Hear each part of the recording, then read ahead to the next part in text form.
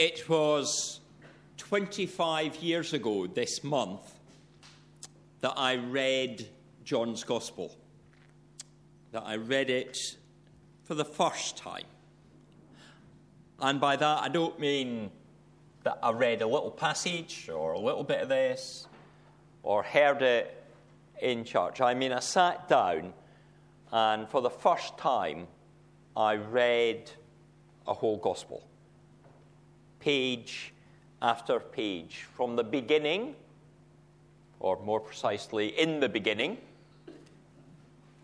through to the author saying that his book is incomplete because you could carry on writing all the stories of Jesus and there wouldn't be space for such books in the whole world. I had recently visited a church, and the pastor of that independent evangelical church had given me a tract tract that only had that gospel in it. Not a whole New Testament, just John's Gospel. And I read the words, and 25 years ago, something spoke to me. The Gospels allow us to understand who Jesus is, why he came and dwelt among us, and what we need to do in order to have our sins forgiven and receive the hope of new life, an eternal life. John reveals to us that although we each need to make our own personal commitment of faith, the Christian faith also requires us to be making that commitment on a daily basis.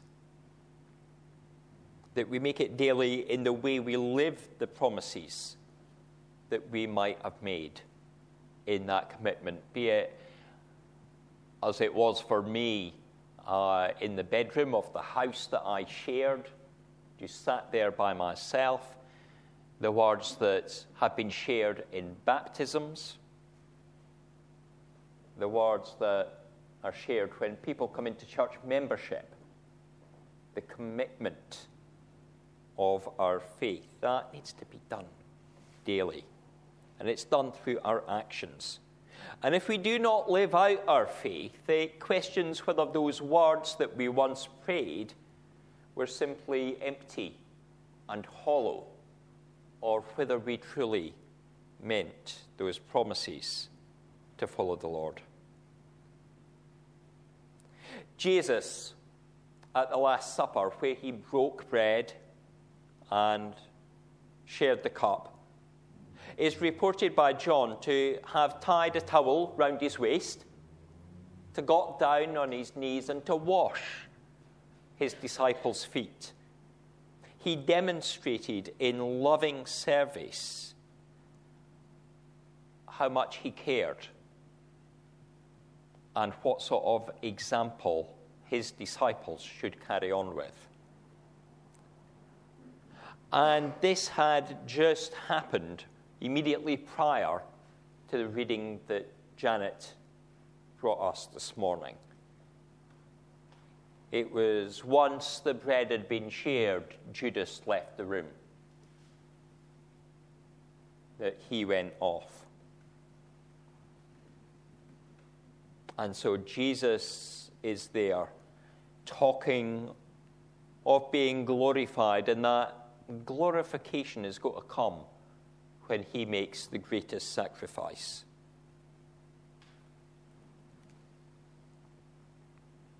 So it's important that we understand that context of what Jesus is saying about love as we grapple with his idea of giving a new commandment, that you love one another. He's saying what love is. The old commandments, including the 10 Commandments given by the Lord to Moses in Exodus 20, are not cancelled by the new commandment. The instructions remain, so I hope You know not to murder, or to covet, or to steal, or commit adultery, and that you should both honor your parents and worship your God. But the new command expands the thought of these old commandments, taking what were quite defined into a much broader way of thinking. The disciples are to love as Jesus has loved them. But even as Jesus tells them this, there's only 11 in the room. The commandments are at that time being broken by Judas, who is betraying the Lord. Judas betrays the Lord for 30 pieces of silver. Then, as now, money is a great motivator. Donations from a pressure group may lead a politician to vote in a certain way, or a company to change its priorities. And we see this in the stuff that's happening across in America just now. All the debate around gun control following the dreadful shootings that have happened. Politicians who receive funding from the National Rifle Association point to the mental health of the shooter or the failings by local law enforcement rather than the availability of guns. But on the flip side, businesses are starting to notice that their customers are threatening to boycott them if the company doesn't withdraw their support or their special offers for NRA members. So the business changes and withdraws the offer. But it's not doing that for some righteous reason. It didn't decide to do it itself, be it an airline or a car hire company. It's changing not because of compassion for the victims or for some righteous reason, but it's doing it because it knows where its money comes from. Well, that's the other side of the pond. But the same can be true in this country, can't it? Do we act out what would be good for our own pocket and for what suits us?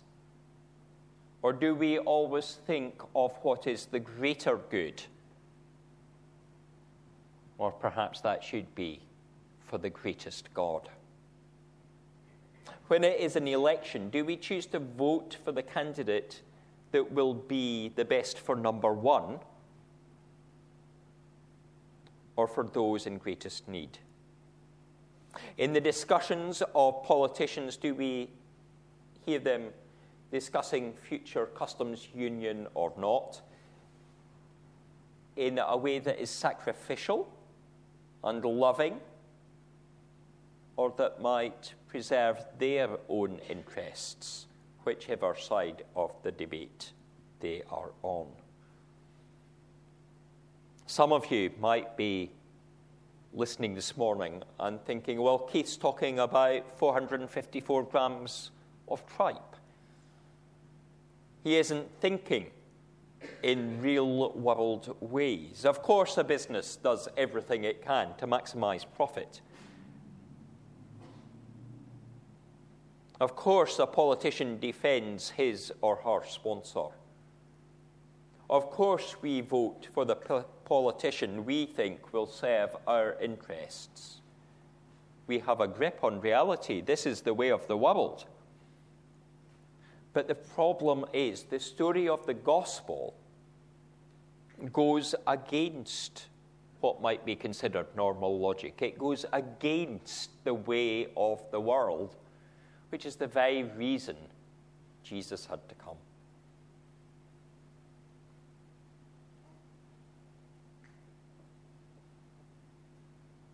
God sends his Son into this sinful world.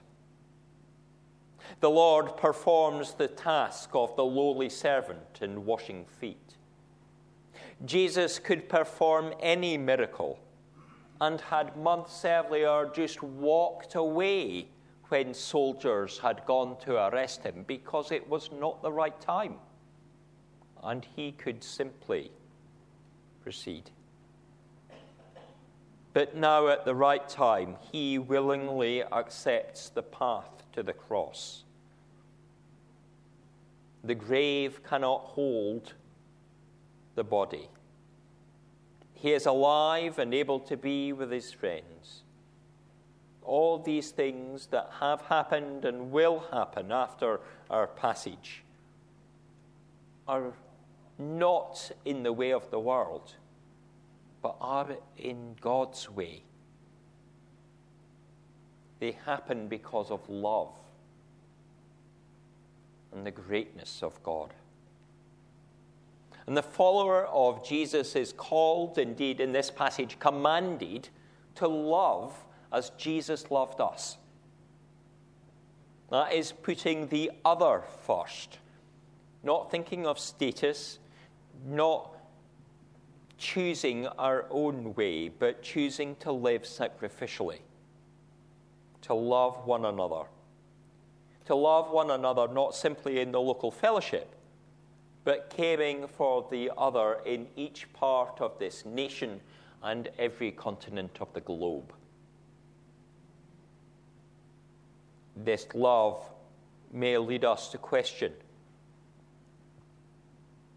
the decisions that we make, how we really care for those that are around us, how we really relate to the planet. When I was training for the ministry in Manchester, some years ago now, years pass. I think as I get, just that little bit older, not greatly older, but just that little bit older, each year seems to go just a little bit quicker. But as I think back to when I was training, we were 13, 14 years ago, there was a couple of students in our college that were from Kiribati. The Gilbert Islands forms part of Kiribati. And it's a Commonwealth country that comprises a large group of islands that kind of straddle the international date line.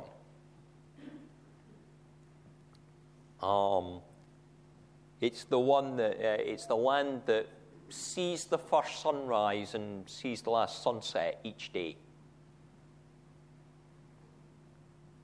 With about 90% of that population considered Christian, they're not fearful of persecution like some countries are. But they are very worried about the future of the nation because of global warming. It was said in about 2008 that it had almost passed the point of no return. The water just keeps coming up, and the islands get smaller and indeed fewer in number. The decisions we make on the other side of the world contribute to the submergence of the island. When we fail to reduce our CO2 emissions, it is our sisters and brothers in Christ who will be the first to lose their homeland under the Pacific Sea. Do we show love to one another in the global sense in the decisions that we make? That submergence seems distant. And of course, the decisions are compounded by the choices of 7 billion others. But as I've just said, when people start to say, I'm not buying into that anymore unless you change your ways, the companies do change their ways. But let's bring our thoughts closer to home, to our own fellowship. We here are commanded to love one another. Paul told the church in Corinth, love is patient, love is kind, it does not envy, it does not boast, it is not proud, it does not dishonor others, it is not self-seeking, it is not easily angered, it keeps no records of right and wrongs. Love does not delight in evil, but rejoices with the truth. It always protects, always trusts, always hopes, always perseveres. Love never fails. Do we love? Do we, as a fellowship, love? Do we love the people outside? Do we love those that are among us? Do we live up to who we are called to be? Loving in the local fellowship involves sacrifice. It requires putting the other first, ahead of you. When we speak about other people within the fellowship, or when we speak to them, do we pull them down? Do we make them be submerged? Do we drown them? Or do we build them up? Do we encourage? Do we give hope?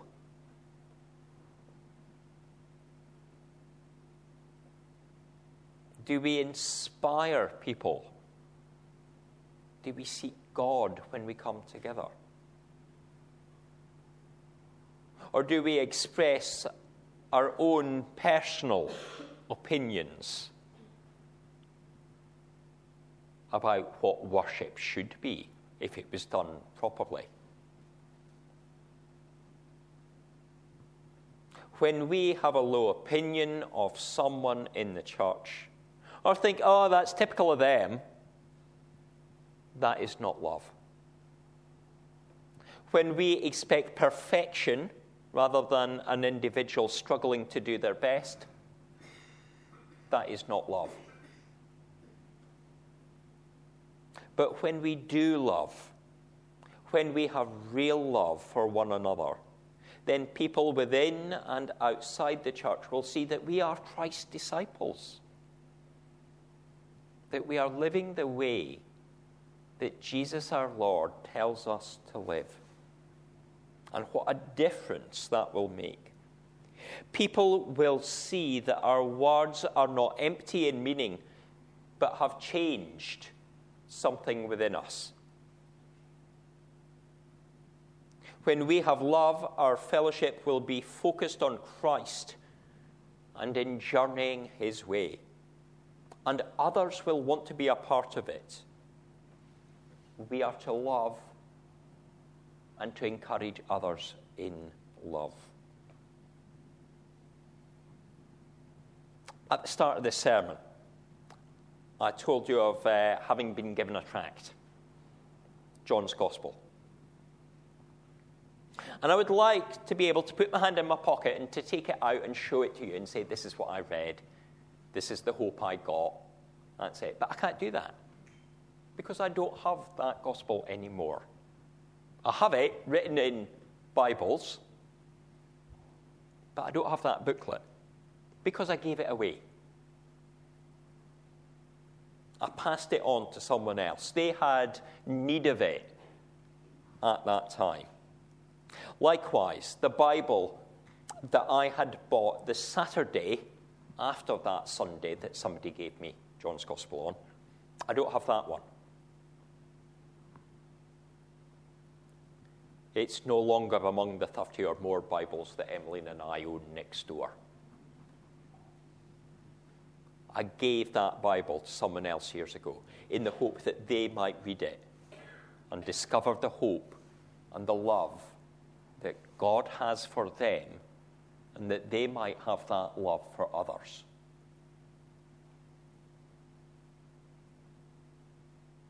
We are about to share a meal of love, of remembering true love, sacrificial love, a body broken blood poured out for the forgiveness of my sins and your sins.